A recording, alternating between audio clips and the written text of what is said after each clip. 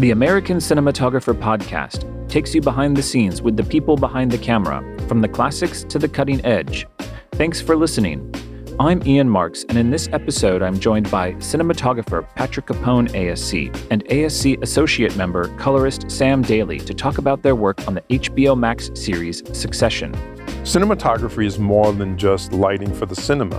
Cinematography is camera placement, camera movement, the ability to take the audience and point them in the direction that you think they should be watching. And that's what we do so well, I think.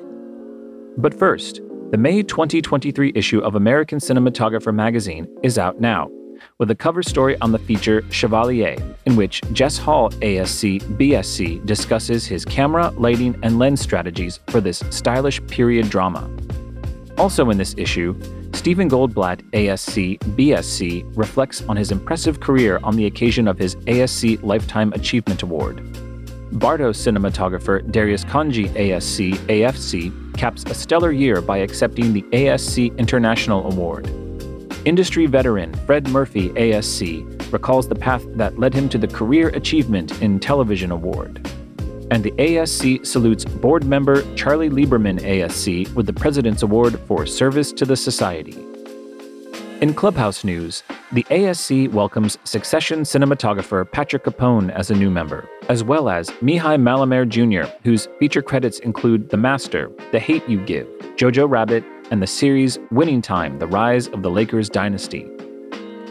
This episode of the American Cinematographer Podcast is sponsored by the ASC Masterclass.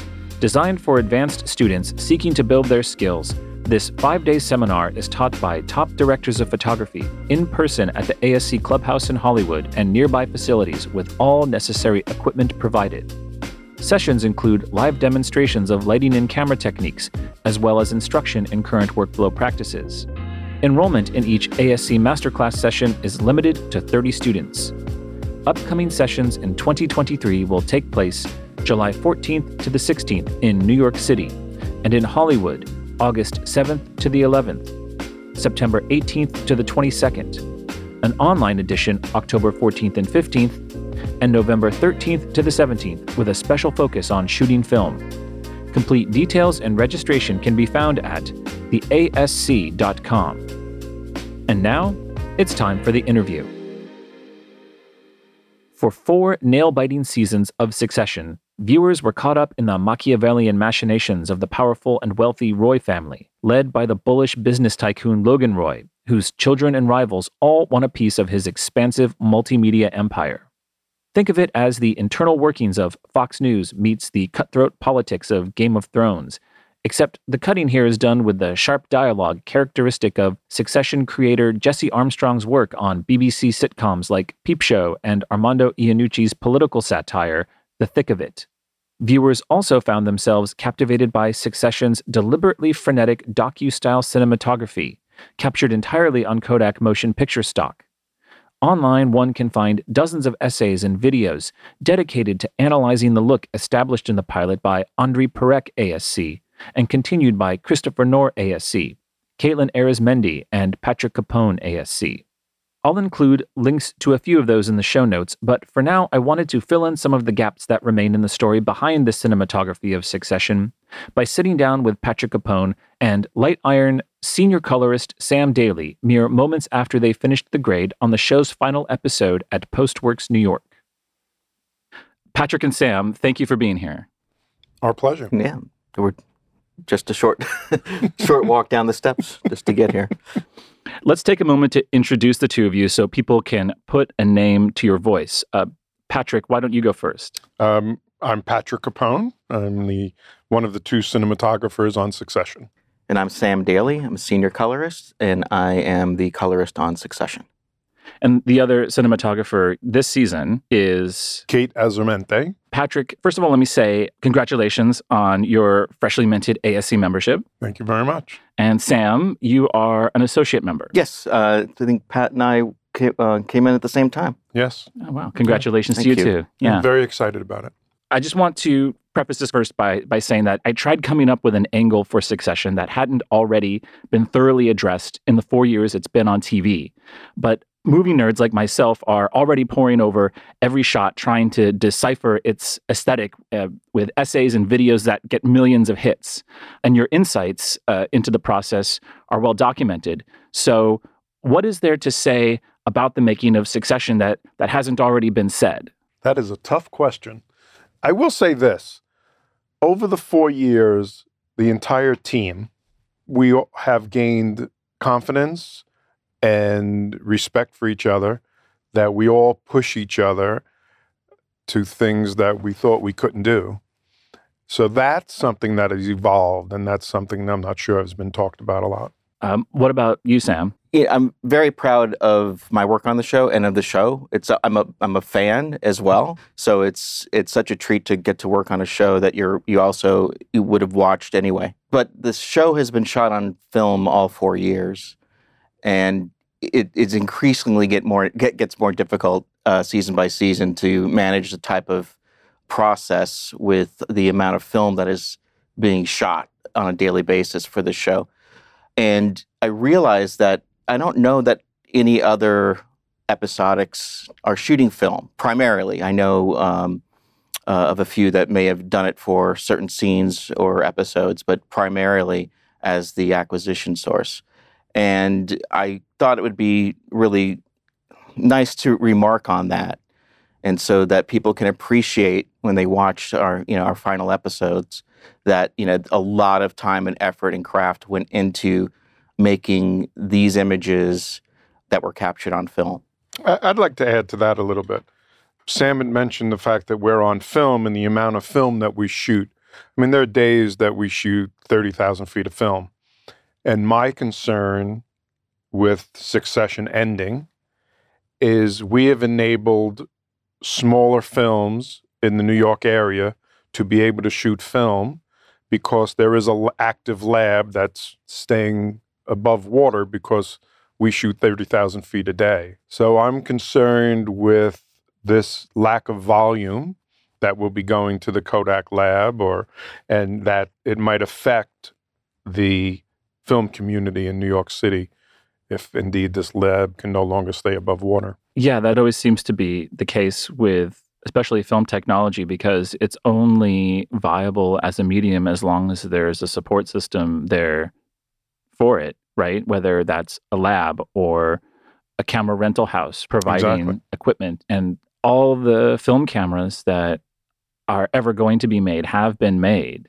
It's safe to assume, right? Like Arri's not in production on any new 435s, and Panavision's not making any new cameras, film cameras, that is, right? And same with labs. Same with video taps for film cameras. But the two of you have been working together on this show since the first season, right? So what you were talking about is having this evolution of the process, and this relationship of working with your fellow crew members, which I'm assuming includes post-production. How would you say the way that the two of you work together has evolved over the last, is it now, it's 4 seasons, but is that over 5 years with the pandemic. Just a caveat is that I worked on the pilot with the originating DP André Perrick, and had to leave the show because I changed my company. And then so John Crowley at Postworks did most of the first season. And then I rejoined the show at the beginning of season 2. So it goes back to when I was a camera assistant on commercials, where commercials would be shot on film and then put onto a telecine, which was unusual for me because we were used to shooting on film and having a film print. So I evolved from that to where I am today. And with working with other DPs, when I was a second unit DP and an operator, you learn how to attack a day, how to make a lighting scheme, knowing that you have Sam that you can be with at the end for a DI, I come in at least for 1 day on every episode. So I know what I can quote unquote get away with, what I can help myself with later on. But more importantly, we have such a short time to do these shows because we have a very short post-production schedule based on our 10 episodes. So I know that when I'm sent a lock print, I can look at it, send notes, and those notes have gotten shorter and shorter because we've been doing this for 3 years. And I know that when I come to the room, it's going to be a state of succession look, and then we just progress from there. So that's something that I go to work with every day, knowing that I have this relationship with Sam, and that at the end, the two of us are going to attack it together. And you'll even send me a note occasionally. It's like, we did this scene, let's look out for it in dailies. I want to, make sure that in 4 months when we do the final that we remember it. That give it the proper color flag. Right. Given all of the development in digital capture technology over the past 10 years, or not even, let's keep it within the scope of the show, within the past 5 years, what are some of the benefits of staying with film? Well, for me, because of the speed we work and the daylight office scenes, I love the way the film handles the highlights and gives a soft, creamy effect to the whole scene. That's the biggest thing for me, is the texture that is so easy to work with. What film stock do you use for your day interiors? When I can, I'll use the 50 daylight, but oftentimes we have to use the 500 tungsten, depending on where we are, what type of day it is. You didn't use the 250D? No, we don't use the 250D. I thought you did. No. As far as shooting on location versus shooting on stages, how does that... Okay, so we have the Logan's apartment, which is a stage, and Logan's jet, which is a stage. Waystar is a set, but it's built on a practical floor at the World Trade areas. So I treat it as a location, even though we've built the entire thing. And there was talk at the end of the first year that maybe they would build that set. And my feeling was, if you built the set, you would have the same look all the time. We go to work and we don't know if it's going to be snowing, sunny, and it really adds to our natural look and spontaneity of Succession. Being on location is just a godsend. What's the difference between a 50D day and a 500T day? If I can make it on the meter with a 50D, I'll do it because it's just so beautiful. It's so vibrant. And you didn't start using that until, I think, season 3? Season 2. Okay. Season 2. You brought, all right. Yeah. I think I know what episode. All right. Yeah. So we were running into trouble. Well, several problems with the 500T outside. You have so many NDs in it that the operators can barely see. The video taps are terrible. And why were we doing that when we didn't need it? And then so in the first year, we were all kind of feeling our way out. This is what had started. This was the LUT. Chris Knorr and I kind of stuck with the 500T. We got through the season, and then we adjusted after that. How do you feel about the fact that your audience is so interested in the show, not just for its entertainment value, but for the meaning behind its craft? I'm kind of going back to what I was saying before about finding all of these visual essays and think pieces on the look and the style of the show. Well, I'll take this one. It's really fun to, in real time, watch people's reactions, because I know what's coming and what's about to happen. And the show is so popular. There's just a lot of love out there. It's not all love. As I've the past week or so now, we're having color grading critics who feel the show is a little too gray. And I realize in reading some of the posts is they don't know the difference between color scheme and color grading. And so it seems to be an overall displeasure with the muted tones and the monochromatic nature of some of the wardrobes. And so it's good to be in the conversation, as Kendall would say. So that's interesting to know that people have an opinion about what I do. But I can defend it all I want. For the look of the show is film. And even though it's scanned to digital, I use a proprietary film print emulation LUT to give it its really classic 70s style look. And so there's this timelessness to it. And, it's not going to be poppy and glossy because it's not meant to be that way. The shooting style, the lighting, it's like so many different things, dogma and cinema verite. And none of it has to step on the story. Everything has to complement or enhance the story. And so that's how I look at the color grading is I get out of the way of the performances and the lighting and the writing and help tell that story and not try to, dial up my knobs and try to get some pretty cool likes on my Insta. Is that what you mean, Sam, when you talk about film print emulation? Could you just elaborate on what that means? That's all it is making it look like it was printed on film. And I've been using film print emulation for a long time. In my early days of being a DI colorist, I worked on one of the very first films shot on Alexa, a film called Simon Killer. And we didn't know how to manage this footage and how to make it look good. So, we're going to make a print for them. So let's see what it looks like through the LUT in the DI projector. And then, it looked amazing. It's the first time I saw Alexa treated as film.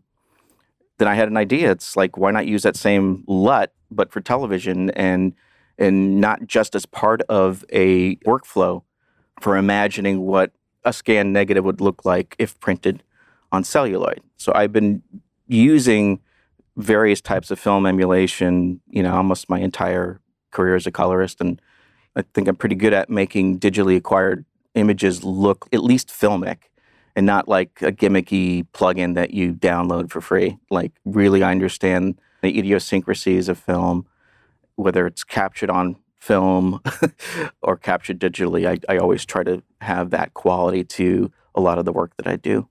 Going back to the comments that people were making about the show having a particular kind of look, regardless of how people think about it, it's a creative decision. It's done in a particular kind of way, and it's very consistent throughout the entire 4 seasons. It reminded me of something that Fred Murphy said on the occasion of his ASC Lifetime Achievement Award for television. And one of the things he told me that's different about TV in the streaming era is that the audiences are actually more interested in what a show looks like.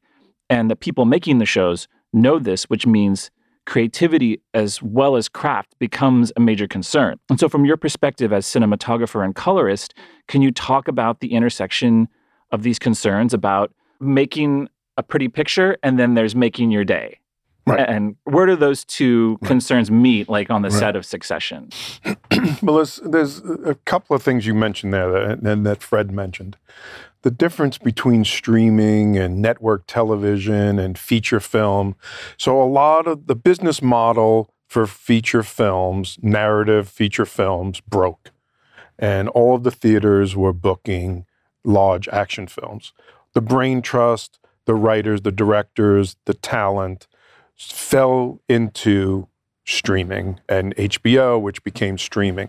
So when you say that, we shoot it in a way and we create a show in a way that the audience is looking for. It's the audience that used to go to the movies and watch narrative films, which doesn't exist anymore for the most part.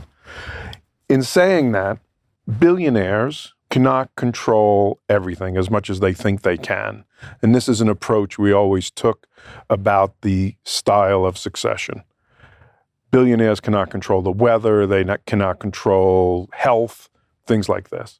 So the fly-on-the-wall camera effect was the rest of the world watching these billionaires. They have no idea how good they have it. So we tried to create a very naturalistic environment of classic films that the actors had the ability to move around in. This is the most amazing ensemble I've ever been exposed to. And the operators, I feel, fall into that ensemble. Cinematography is more than just lighting for the cinema. Cinematography is camera placement, camera movement, the ability to take the audience and point them in the direction that you think they should be watching. And that's what we do so well, I think. So we like mistakes, but we like mistakes that just happen to their real life, that happen a lot of times, whether it's a late focus or a camera getting to an actor a moment after his word. I was brought up in a classic cinema business where some DP said, the crosshairs have to be just to the left of the nose and this far, and the headroom is here, and the horizon has to be there. If you look at artwork, there's no rules. You just really need to have an image that helps tell that story, and more importantly, the emotions of that moment. And I think that's something that we've done pretty well. And people have picked up on. And they think they've picked up on things where they're totally wrong, but other times they pick up. Yeah, that's fun. They pick up Just on a little things browse that through Reddit. are right on. Some great theories out there. What role does the color grade play in achieving this effect? Well, I don't step on the cinematography, and like I said earlier, I coexist with it. I have a very light touch, and I don't use a lot of artificial tools and secondaries, because I know that I could see if something's over manipulated, and so I want it to feel like film celluloid going through on a telecine being broadcast to everyone. It's never going to be glossy and perfect with like a commercial look to it. It's verite. And when I first started as a telecine colorist, I was working on a lot of documentaries.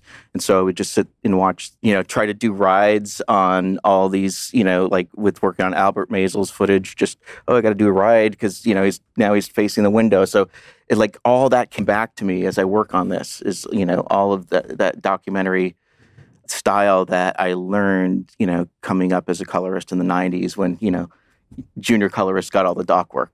So I found it very easy to get sucked into the psychology of the show. And there's this kind of nervous POV quality to it. Like you're always looking through the eyes of someone who is there. You're not in the inner circle always. You're over the shoulder, you're on the outside looking in, but you still feel present in the scene. And I felt it most acutely during episode 3 of season 4. And this is kind of a spoiler, but not really, because the show already aired, but I'm talking about the death of Logan Roy. I thought it was a really clever decision to shoot it the way that you did, off screen, largely from the perspective of Logan's kids on the boat over the phone.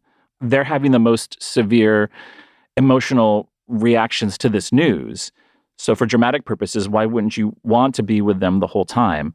But at the same time, you also want to be with Logan. You want to know what's going on, but the camera never goes to him, not really directly anyway. And I was wondering what you could reveal about this moment. Well, there's some things we're credited for, and rightfully so, and some maybe not. So we always, Mark Mylod and myself, thought that the kids are not on the plane. They're not seeing it. Why should the audience see it?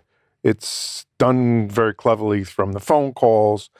So we also had a logistical problem. We didn't want Brian Cox to be lying on the floor for 2 days while we shoot all around him. And also there was someone doing the chest compressions. And so we actually got a stunt person to do that, a body double. And we started shooting over it, knowing that we would do some face replacement at the end. And as we're doing it, we're realizing this looks great.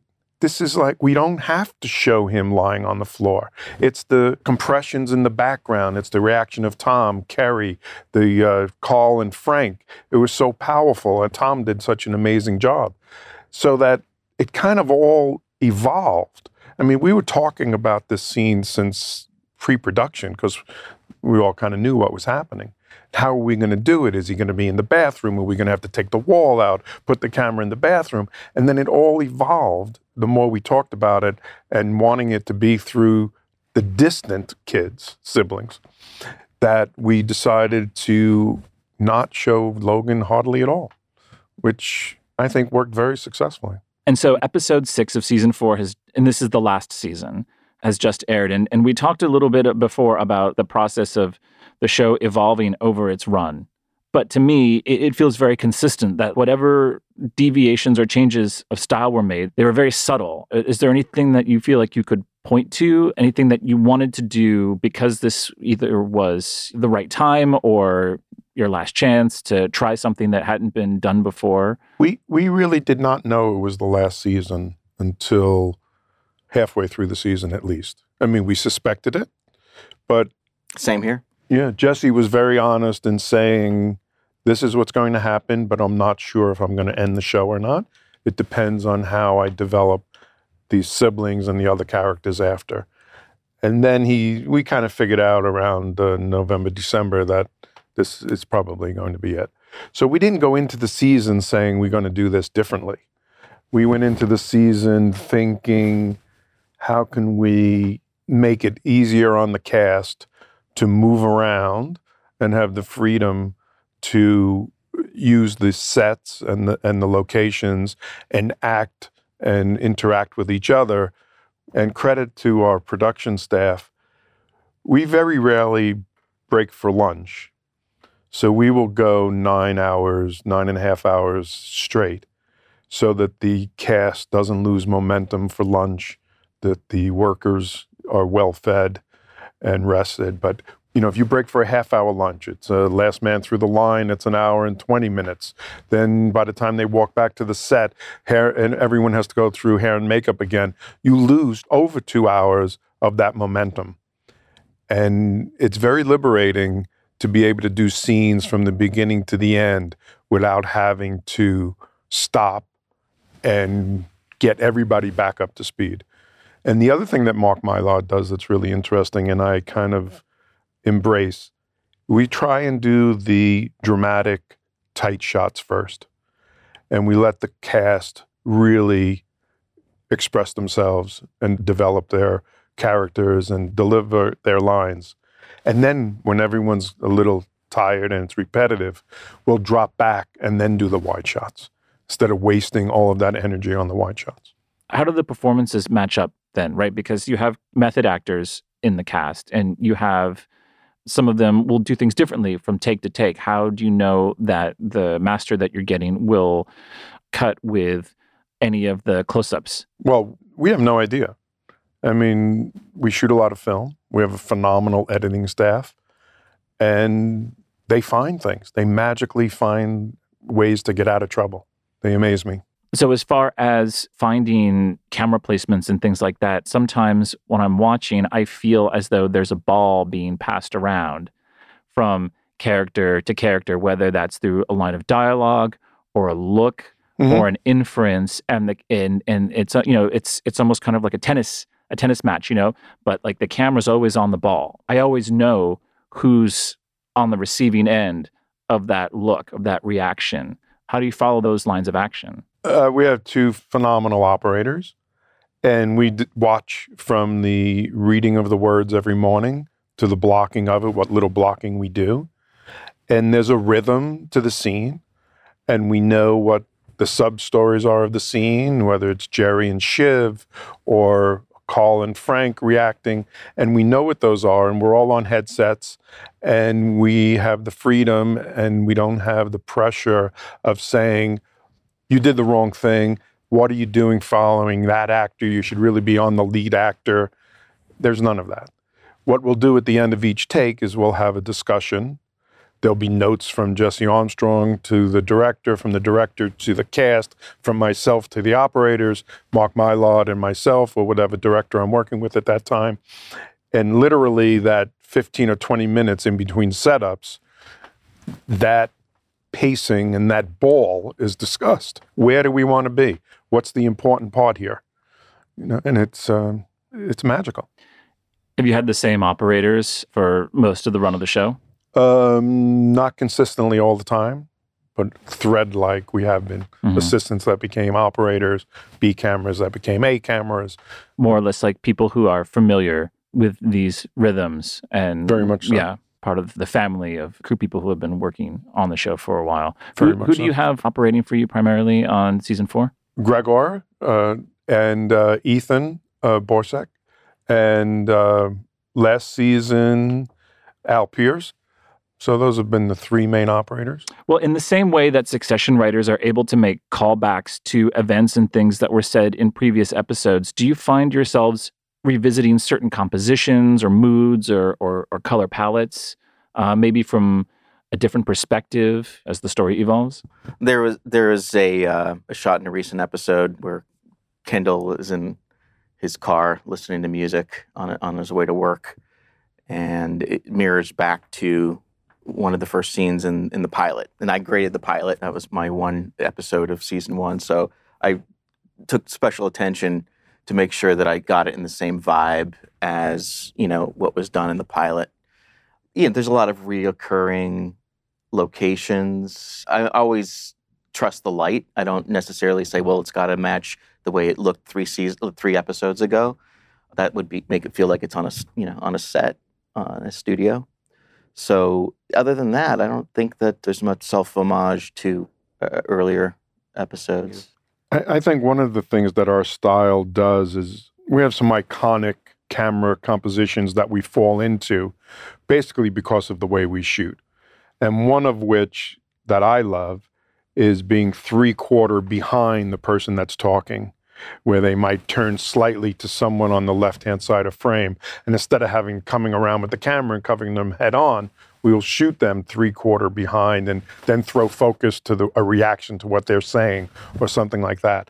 Those are the kind of iconic shots that you might say that they're Easter eggs that we recreate, but it's just, I think, because of the way we shoot, these kind of fall into our laps. When you mentioned earlier about the fan presence on social media, there are people that find these similar frames that I'm sure was never really the intention consciously in photography or an editorial to choose these. But there was one on Twitter last night that was comparing one of the shots from the main title sequence, the last shot where it's behind Logan's back at a boardroom. And it's also a shot from the most recent episode with Shiv in that same position and her brothers, also along the side of the table. And I was like, wow, it probably wasn't intended, but it's just, these are the similarities that if the language is consistent, as it has been for 4 seasons with Succession, sometimes things sync up. Reflections. I mean, we shoot so many reflections between Waystar and other locations. So there's always that kind of silhouette kind of reflection and things like that. There's also the iconic shot that we love to follow someone into the room from behind and see people reacting to them as opposed to, we'll come around onto their face, but we love that powerful shot from behind of this power walking through into a space. And our car shots, we don't rig any cars. The camera, the lights are all within the car, free driven in New York City. So there's something about a car hitting a pothole with the actor and the camera reacting to it at the same time. Sometimes people will look back and relate a lot of shots that are very similar. And then the cast does it. I mean, we had something just a few weeks ago where the 3 siblings are embracing each other. And it happened in Italy at the end of season 3. It happened episode 3 with Logan's demise. And, the camera operator, you want to be in there with them, and the camera will just move right around to it. You mentioned one of the things you wanted to do in season 4 was to make it easier for the actors to do their job. And can you talk a little bit about some of the things that you did to accomplish this? Well, more and more, we changed our stage this year. So it enabled us to bring lights a little higher in Logan's apartment and be able to have people go up and down the staircase and marry that to a location of the upstairs of the apartment. So that was kind of nice. It's always evolving where we could put bigger lights higher and push through the windows, the use of LEDs, skip bounces, all of this stuff so that we can have unobtrusive movement of the actors. I think I heard you mention in one of the podcasts that you feel like LED technology is really one of the biggest developments to come along and change filmmaking or the way that people make films. I'm paraphrasing you. No, I understand what you're saying. Yeah. But listen, I love tungsten light. I love Fresnels and I love all of that. However, there's something to be said for putting something up and not having to have a grip go up with quarter or half CTO or put a single net in front of it or a double net. And then you have an iPad where you can start dialing things in. I mean, at the pace that we work in today's world, it's so beautiful to be able to move with that speed and hide them very easily. Asteras. I mean, it's so beautiful. You don't have to worry about them setting anything on fire. Well. You mentioned the pace, so because you can move more quickly on set now with these new tools, are you expected to accomplish more in a day? Do you know the old saying, work expands to fill the time? So you can be budgeted for a 12-hour day and 9.5 hours later, you find out that you finish the day's work, and you're not going to go home. They'll find tomorrow's work or something to do. So, I mean, that's an exaggeration, but there's never enough time to finish filming. If everyone did their job, we'd never make a movie. You mentioned also that the pace at which you work is such that you don't want to lose momentum throughout the day. And so there's virtually no downtime. How do you maintain that pace while also maintaining the quality of work that people come to expect on the show? It's a challenge. You surround yourself with grips and gaffers and camera people and post-production people that are a team, and you just are very professional, and that's the pace you do. And well, I guess the question more to the point is, how do you look out for each other on set when no one's taking a lunch, or taking a break? Well, we happen to have a very experienced, very humane production team. They make sure that there's food available, there's PAs, we break people as we can, and people rotate. So it's a very humane and conscientious way, and there's always humor on our sets. You've been working in the film business for 40 years. Something like that. Yeah. In New York City. You've seen a lot change over the years, I'm sure. What can you tell us about the New York City of Succession? Perhaps, I'm sure you have a very personal view of New York City. Does that find its way into the show? Well, yeah, I was born and bred here, and this is my city. That's a very tough question. I mean, I just bring my personality and my interpretation of this script, every day.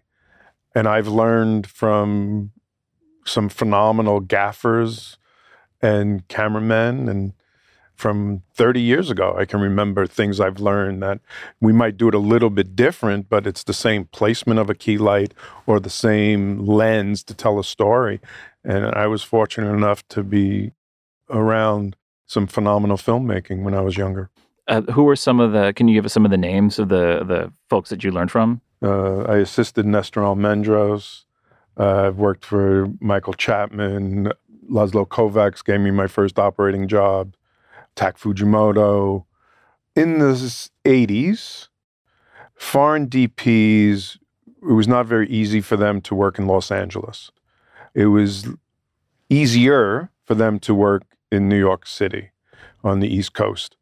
So a lot of some of the great European cinematographers were able to work on films here. Andrzejczyk, I did 2 movies with Mirek Andrzejczyk. Billy Williams. So you learned a different type of cinematography. So I was exposed to that as a first assistant and operator. And from my experience, I've lived here for 30 years, and I'm very familiar with the light, and I just know what New York light is like at all times of day and night. Even like we were doing a scene at night. I don't think we could get too into detail with it, but Pat and we knew exactly the different types of storefront lights that were on the street. We were like, okay, well, we're gonna have the mix of this green and orange, So like just having that like common experience, and there's millions of New Yorkers that know the exact light that I'm talking about, but they may not appreciate it as much. But yeah, I'm familiar with even the direction of a street. If they shoot down a street, like, oh, I know what that is. I know, okay, that's going to be facing like northeast. So this is the kind of light it's going to have during this time. Like just absolutely knowing the geography and the way light interacts with the buildings in New York. It's up there on the screen. And the way street lighting has changed. Mercury vapor, sodium vapor, to LEDs, to all of these. Times Square is like an F8. I mean, it's ridiculous the way it is now. You have to ND Times Square now, But do you want to ND it, or do you want to make it look as bright as it really is now, as opposed to what it was like 25 years ago? So city lights have changed. The technology of storefronts that used to be like neon is now LED around the awning of the deli. Right. Spend 10 minutes in downtown Manhattan, and you come to realize that gray look that people are talking about in Succession, like that's what it feels like down there. Everything is just like, it's stone, it's glass, and it's steel. I mean, I grew up in a time when you never shot at night without a wet down. It's not real. Is there anything else that we haven't discussed that you want people to know about your work on Succession? I'm going to miss it. I'm going to cry now. This was, I don't know if we've talked about this. This is the last session that for Pat and I. We just finished his session for the finale, 410. So we're a little emotional right now. Listen, we've all had jobs that we love working on them, and they were lousy movies, or they were really good movies, but they were really difficult to work on. This is the perfect storm. It was great people. It was phenomenal scripts. I had a voice. I'm proud of my work. We traveled all around the world, and hopefully there'll be another job like this somewhere. As far as your collaboration goes, do you think it'll continue to other projects, or it's up to him? How does that how does that work? It's still mostly DP driven. Yes. There are other interest, directors, studios, networks, but for the most part, whenever I'm hired, it's by the cinematographer. As with Succession, André and I worked on several projects together, and he booked me for the pilot, and here I am. Well, it's been a great run, and the show really looks amazing. Thank you. Yeah, hopefully we'll get to see some more work from the two of you again in the near future. But until then, thank you, Patrick. Thank you, Sam, for being here and talking to us about your work on Succession. Thank you for listening to me. Thank you.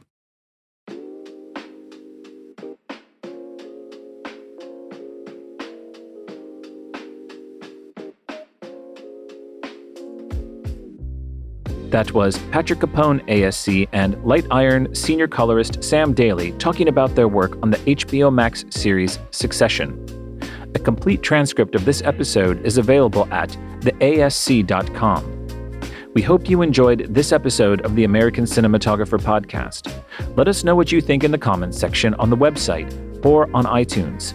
Subscribe to the show and share it with your friends. And if you want to give us a 5-star review while you're at it, that would be great as well.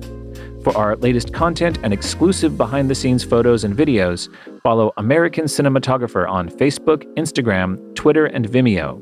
And you can visit theasc.com for more on the art and craft of cinematography, including articles on the latest productions, video discussions with leading cinematographers, our complete library of podcast interviews and archival stories, notes on new products and services, and the ASC store. This episode was mixed at Brickshop Audio in Brooklyn, New York. Thank you for listening, and that's a wrap.